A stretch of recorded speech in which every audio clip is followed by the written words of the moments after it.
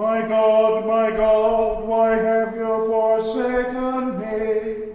Why are you so far from saving me from the words of mine groaning? Oh, my God, I cry by day, but you do not answer, and by night, but I find no rest. But I am a worm and not a man, scorned by mankind and despised by the people. Oh, sleeping of me, they mouths at me, they wickedness. He trusts in the Lord, let him deliver him. Let him rescue him, for he delights in him.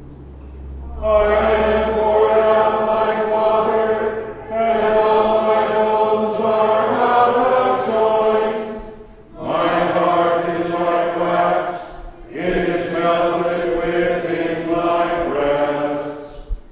My strength is dried up like a potsherd, and my tongue sticks to my jaws. You lay me in the dust of death.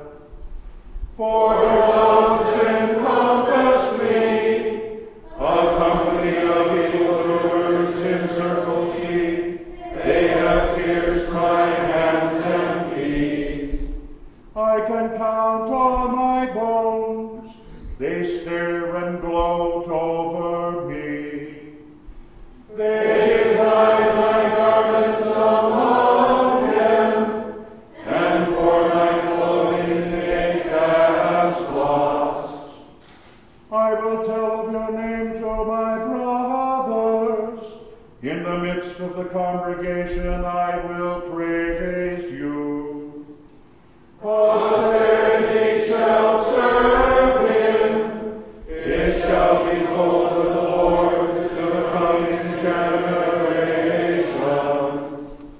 They shall come and proclaim his righteousness to a people yet unborn, that he has finished it.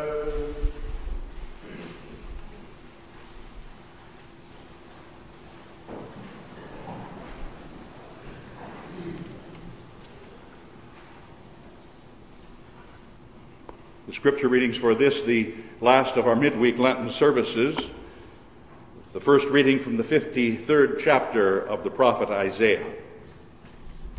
Surely he has borne our griefs and carried our sorrows, and yet we esteemed him stricken, smitten by God, and afflicted. But he was wounded for our transgressions, he was bruised for our iniquities. Upon him was the chastisement that made us whole. With his stripes we are healed. All we like sheep have gone astray. We have turned every one to his own way. And the Lord has laid on him the iniquity of us all. He was oppressed and he was afflicted, and yet he opened not his mouth. Like a lamb that is led to the slaughter, and like a sheep that before its shearers is dumb, so he opened not his mouth. By oppression and judgment he was taken away. And as for his generation, who considered that he was cut off out of the land of the living, stricken for the transgression of my people, and they made his grave with the wicked, and with a rich man in his death, although he had done no violence, and there was no deceit in his mouth. And yet it was the will of the Lord to bruise him. He has put him to grief. When he makes himself an offering for sin, he shall see his offspring, he shall prolong his days, the will of the Lord shall prosper in his hand. He shall see the fruit of the travail of his soul, and be satisfied. By his knowledge shall the righteous one, my servant, make many to be accounted righteous, and he shall bear their iniquities. Therefore I will divide him a portion with the great, and he shall divide the spoil with the strong, because he poured out his soul to death, and was numbered with the transgressors. And yet he bore the sin of many, and he made intercession for the transgressors. This is the word of the Lord. The Passion reading from St. Matthew, the 27th chapter.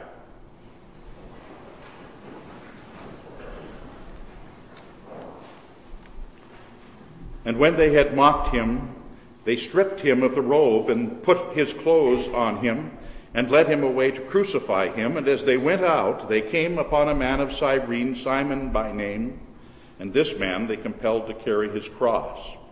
And when they came to a place called Golgotha, which means the place of the skull, they offered him wine to drink, mingled with gall, but when he tasted it, he would not drink of it.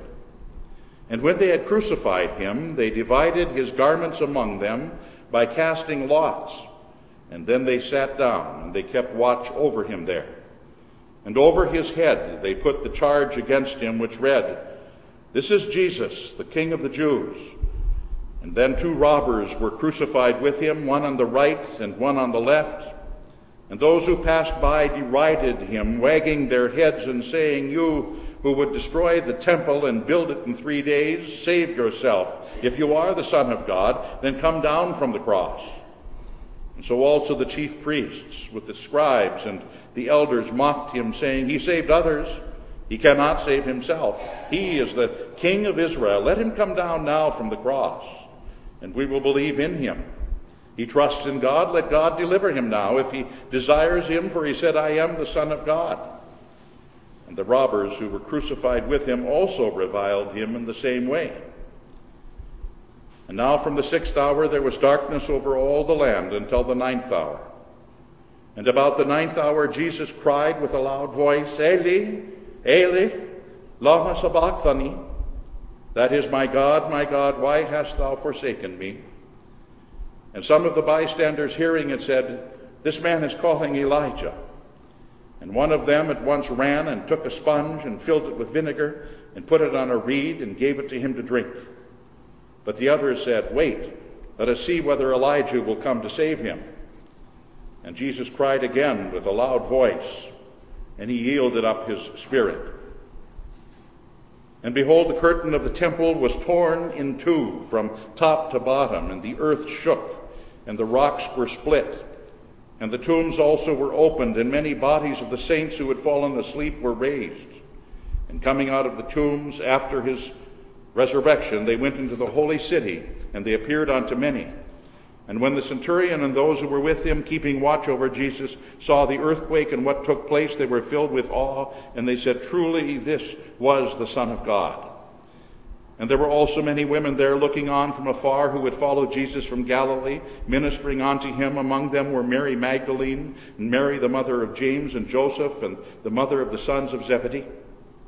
And when it was evening, there came a rich man from Arimathea, named Joseph, who was also a disciple of Jesus. And he went to Pilate, and he asked for the body of Jesus. And then Pilate ordered it to be given him.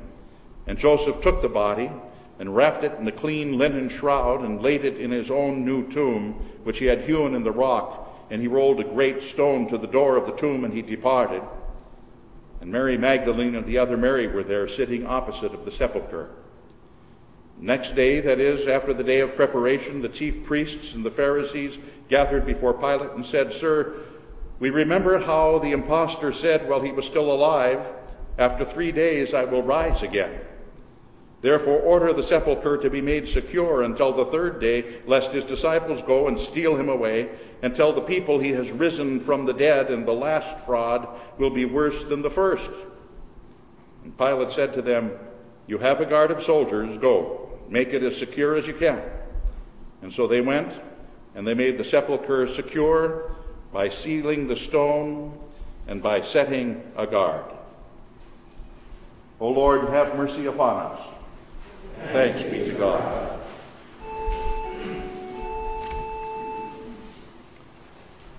Deliver me, O Lord my God, for you are the God of my salvation.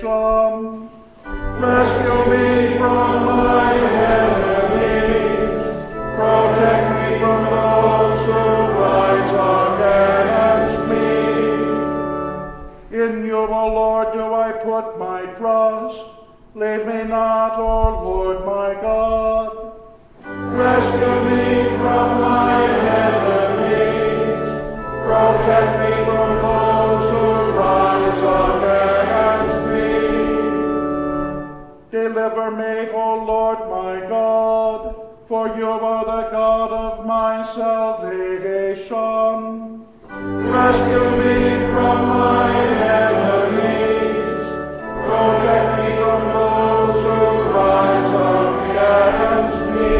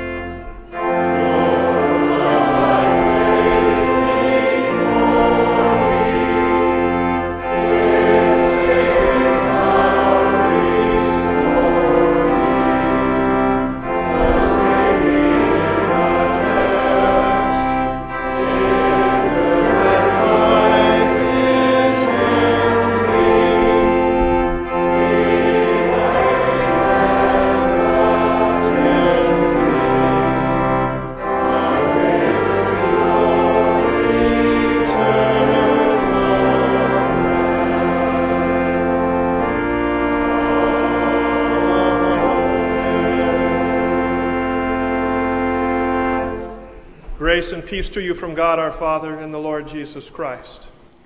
Dear friends in our Lord, over the course of this Lenten season we've been guided in our Lenten meditation upon the suffering and death of our Lord Jesus by his crucifixion wounds. We've considered his holy nail-pierced hands. We've marveled at where his feet have gone for us. We found assurance in reaching with eyes and hands of faith into the Lord's pierced side, from whence water and blood once flowed. Last week we pondered the sacred head of our Lord, which he devoted to our greatest need. While these all speak volumes to us about just what our Lord was willing to undergo for us and to suffer for us, they all unanimously testify also to this. Crucifixion was a horrific and an agonizing event. Mel Gibson's motion picture, which I'm sure many of you have seen, The Passion of the Christ. It came out some 5 or 6 years ago now, I suppose. The picture depicts in graphically gruesome detail the sheer brutality of this form of execution for which the Romans were famous and which they, as one could put it, which they perfected.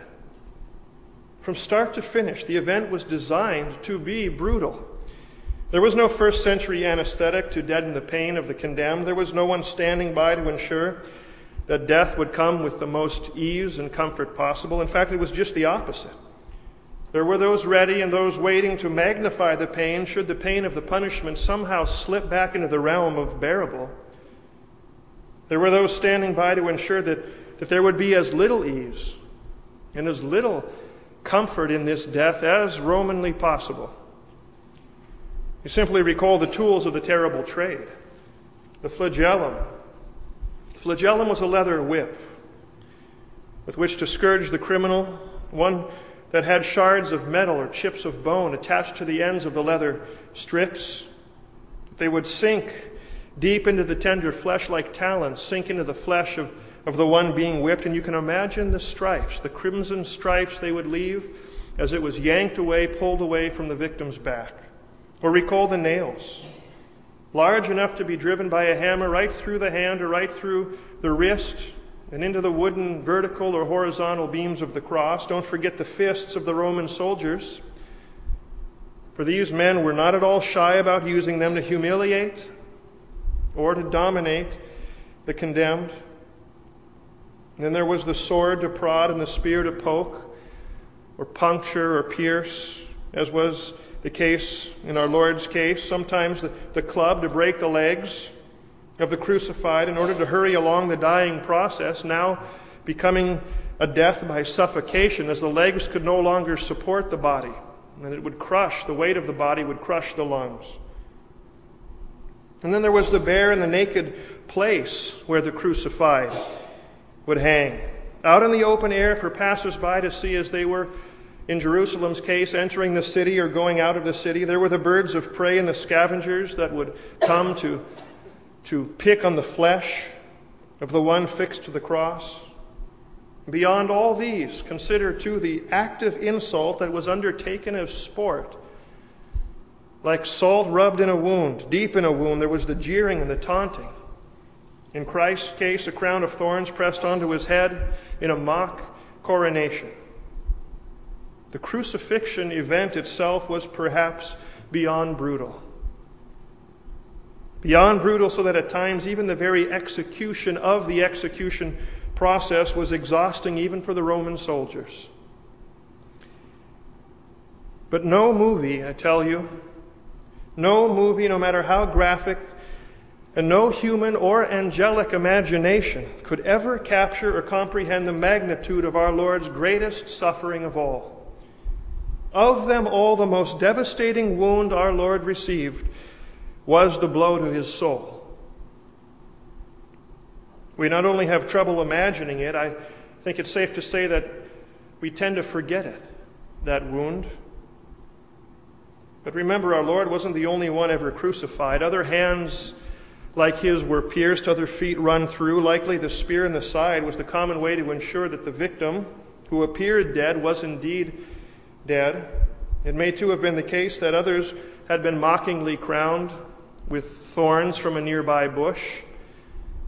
Certainly, though, certainly never discount his wounded hands and feet and side and that sacred head brutally beaten for us. While others may have experienced crucifixion, never before and never again would God endure these stripes for his creature.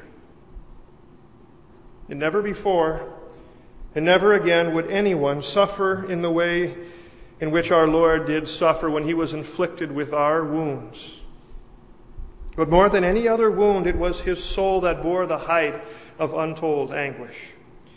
In our opening hymn tonight, we sang this, but the deepest stroke that pierced him was the stroke that justice gave. Now, we're not singing about Roman justice. We're singing about divine justice. Divine justice. Sin, you see, requires consequences. For every sinful action, there is, you see, an equal and opposite reaction. The physics, you could say, of sin. For every sinful action, an equal and opposite reaction, and I do mean equal as God sees it. Now, if we were to consider what consequences we think sin ought to deserve, then likely we'd conclude that it would all depend upon the nature of the sin. And we'd weigh, well, how heavy or light would we weigh the sin, perhaps, of thinking a lewd thought? Or how about the sin of speaking of one behind his back? Or how about simply the picking and eating of fruit forbidden? But what does the Lord God, in his justice, declare? He says that in the day that you eat of it, or that you think of it, or that you speak of it, you shall surely die. And that's what sin does. That's what sin does. That's what the condition of sin earns. Those are the wages of sin. Death. As Paul writes, in the death that sin earns is far more than simply here our temporal death. When here below the heart stops beating and our lungs stop breathing, blood stops flowing. No, the totality of it is far, far more. Paul describes it as punishment of, quote, everlasting destruction. Removed from, he writes, the presence of the Lord. Now you think of it. Think about it, how grave those simple sins seem now. Everlasting destruction, where Scripture says the worm of decay does not die and the fire is not quenched, and there is weeping and gnashing of teeth. Even to think of sin's consequences is unsettling for us, as it well should be, as it should be. But it is tonight necessary. It's necessary that we think on it. It's necessary because only by doing so can we begin to realize the enormity of grief and sorrow which our Lord bore, not only in his body, but in his soul as well. You see, justice didn't just go away. Justice can't just go away. Justice is what required Christ to go to the cross. The Scriptures say of God, God is faithful and just. And he'll always be faithful, and he can be no other, but he's always just, and he can be no other. God is faithful and just, and so justice had to be served. The everlasting destruction had to be done. The soul had to be abandoned. The fire had to burn. The pain that results in weeping and gnashing of teeth, it had to be intimately known. And it was. It was. All of it. All of it that ever our sins earned or ever will earn.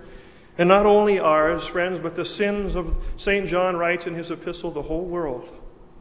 All of it. All of the damnation due mankind. From earth's first day to its last, it was in that monumental hour visited upon the soul and in the suffering of that one divine man, Jesus Christ.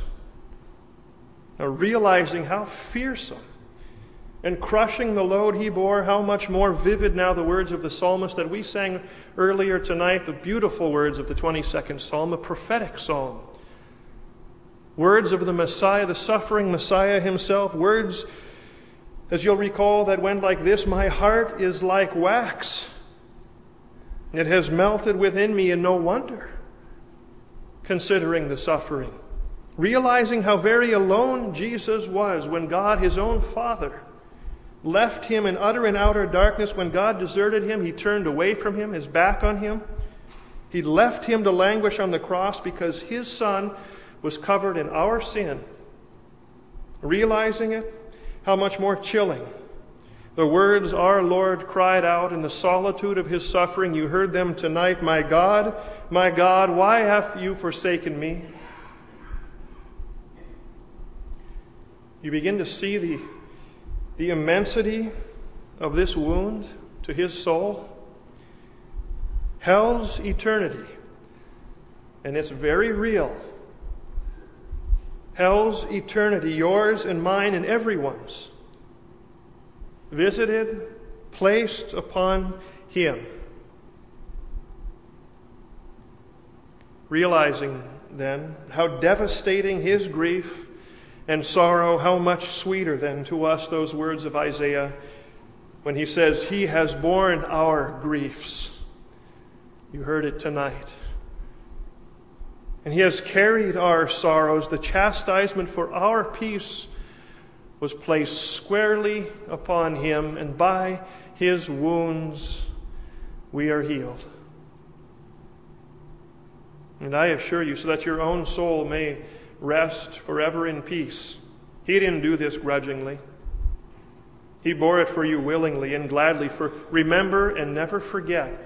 But remember what the same prophet says in the same text that you heard earlier tonight. He says, "It pleased the Lord to bruise him." Imagine. It pleased the Lord to bruise him, and not you and not me, but him. To pour out, it says, his soul unto death, to make his soul an offering for sin. And Isaiah continues, "And he shall see the labor of his soul and be satisfied." My friends, when in our souls we think on Christ and his anguished question, "My God, why have you forsaken me?" the answer is we must conclude our sins. That's why. But when we think on our sin and in our souls contemplate the question, "My God, why do you remain with me?" well, the answer is Christ. And because Jesus was forsaken, God will ever remain with you, and nothing in this world can separate you from the love of God that's in Christ Jesus. And therefore, called upon him in the day of trouble, and he will not forsake you. Call upon him when the day's troubles stack up, when the money's tight and layoffs are looming, when friends are scarce and when your strength seems to be drying up, and when loneliness is your most consistent and constant companion, and when life makes you weary. Call upon him, for he is ever near, and he will not forsake, and he will, as he promised, deliver you. Call upon him when those sins of yours revisit your memory, and when the foolishness of yesteryear, or even yesterday, weighs heavy on your soul. Call upon him, for in that very hour he will remind you whose soul it was that freed your soul from worry. Call upon him, he'll remind you whose soul grew weary, so that yours might ever be refreshed. Call upon him, and he'll remind you whose blessed soul was forsaken, so that in life and in death yours never, ever, ever will be. Over the past several weeks, we've been guided in our Lenten reflection upon the passion and the death of our Lord Jesus by his wounds. Those 5 precious wounds that he sustained for us. I leave you tonight with the words of the Lutheran John Gerhard, who himself, meditating upon the same, wrote this: "Whenever I meditate upon the suffering of my Lord, I cannot but venture a great deal in respect to the love of God. He bends his head to kiss me. He extends his arms to embrace me. He opens his hands to bestow gifts upon me. He opens his side that I may behold his heart glowing with love for me. His wounds, he writes, are livid with grief, and yet gleaming with love. Truly, with him is plenteous redemption. For not a drop only, but streams of blood flowed from 5 parts of his body. He was condemned, he writes, on earth, that we might be acquitted in heaven. He was forsaken by God, that he might prepare for us an everlasting habitation with God. He cried out with bitter pain to save us from eternal wailings. He shed tears upon earth that he might wipe away all tears from our eyes in heaven. He died that we might live. And he concludes by saying, thy sins must be punished. But God has already punished them in his own Son. Great are the wounds of thy sin, but precious, he says, is the balm of Christ's blood, thy passion then. O holy and gracious Christ, is my last and only refuge. A blessed Lenten tide to you all. In the name of the Father, and of the Son, and of the Holy Spirit. Amen.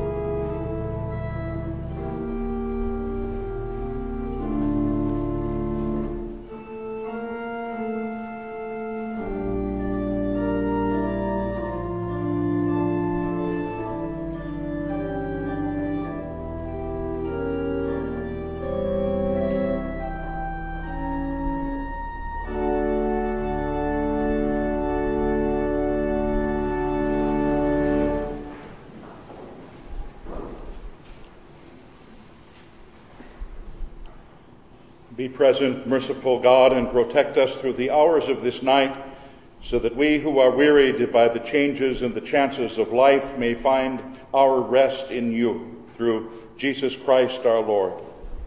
Guide us, O Lord, while waking, and guard us while sleeping, that awake we may watch with Christ, and asleep we may rest in peace. Eternal God, the hours both of day and night are yours, and to you the darkness is no threat. Be present, we pray, with those who labor in these hours of night, especially those who watch and work on behalf of others. Grant them diligence in their watching, faithfulness in their service, courage in danger, competence in emergencies. Help them to meet the needs of others with confidence and compassion through Jesus Christ our Lord. Guide us, O Lord, while waking. Guard us while sleeping, that awake we may watch with Christ, and asleep we may rest in peace. Abide with us, Lord, for it is toward evening, and the day is far spent. Abide with us and with your whole church. Abide with us at the end of the day, at the end of our life, at the end of the world. Abide with us with your grace and goodness, with your holy word and sacrament, with your strength and blessing.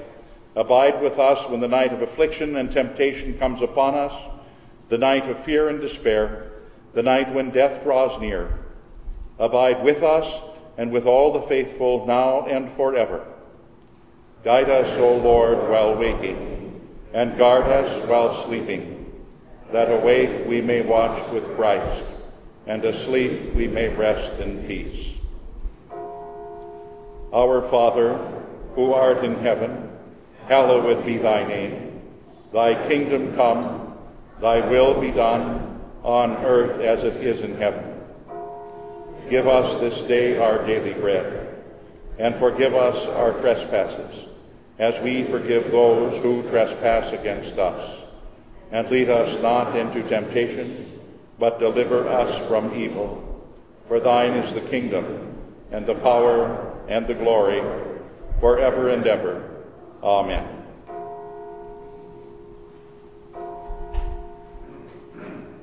Gracious Heavenly Father, you did once offer up your only begotten Son, that by his wounds we would be healed. We ask that you keep our eyes fixed on our Lord Jesus Christ, the author and perfecter of our faith, who for the joy set before him endured the cross. May we ever recognize in his precious wounds our refuge from all guilt, the forgiveness of all sin, and the promise of life everlasting. Amen. The Almighty and most merciful Lord, the Father, the Son, and the Holy Spirit be with you and keep you. Amen.